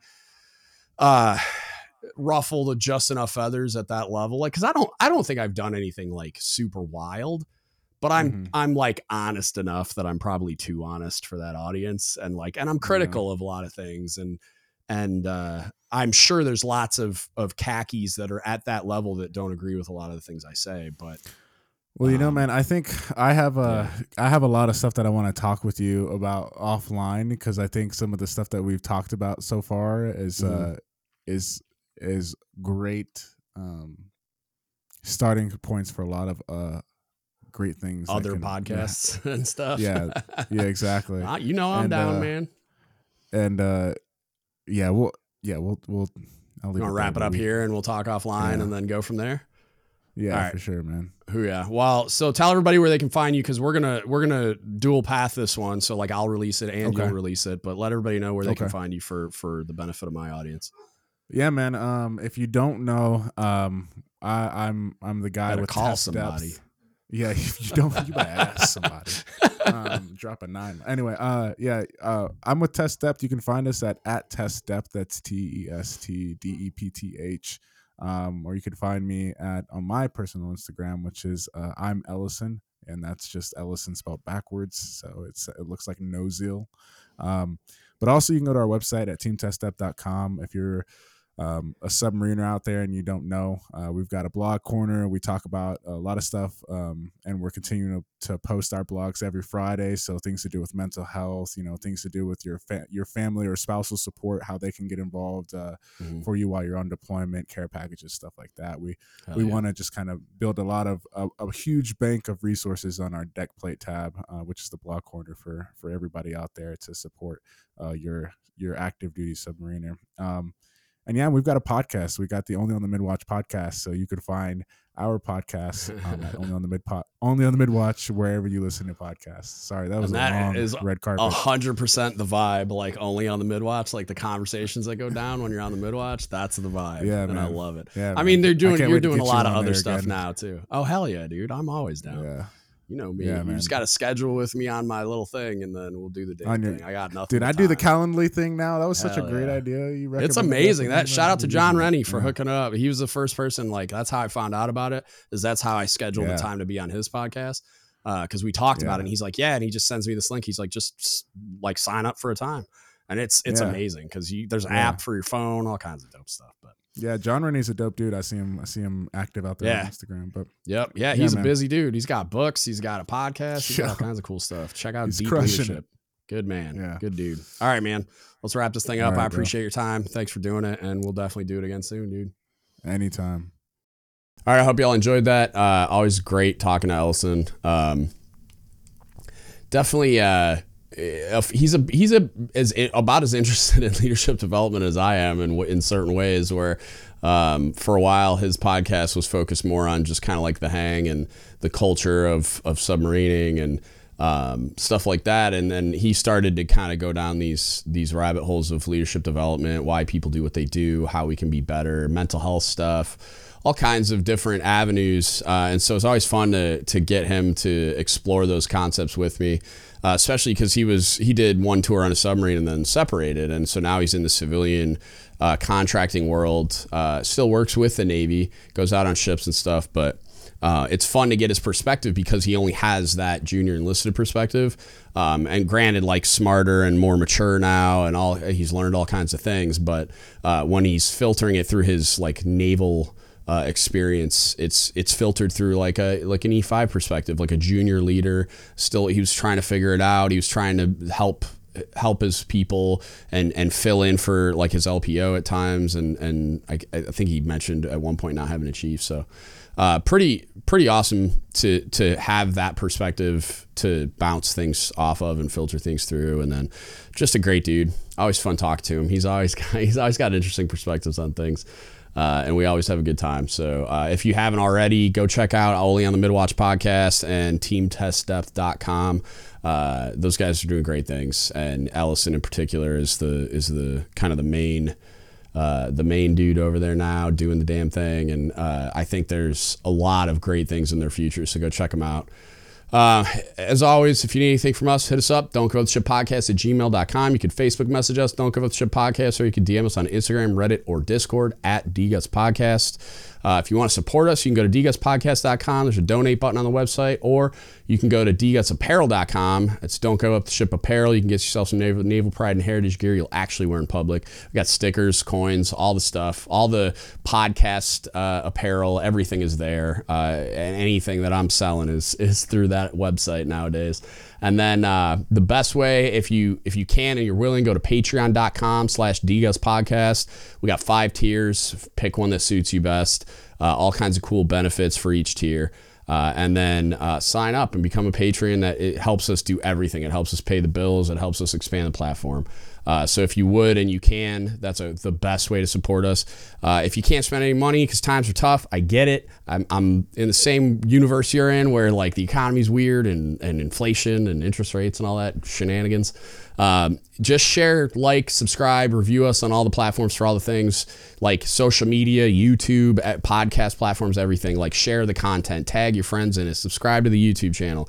Whatever you can do, all that's free. It's just like your attention and your willingness to click a button, stuff like that. So if you can, if you're willing and you don't want to spend any money on it, that's a great way to support us. It helps a ton. And with that, that's it. That's what I got for you today. Thank you so much for listening, and don't give up the ship. Hey, shout out to our level 5 patrons, Victoria Livingood and William McIver. We really appreciate you. All our other patrons, you're enabling us to do this thing, and your support means everything. Thank you so much.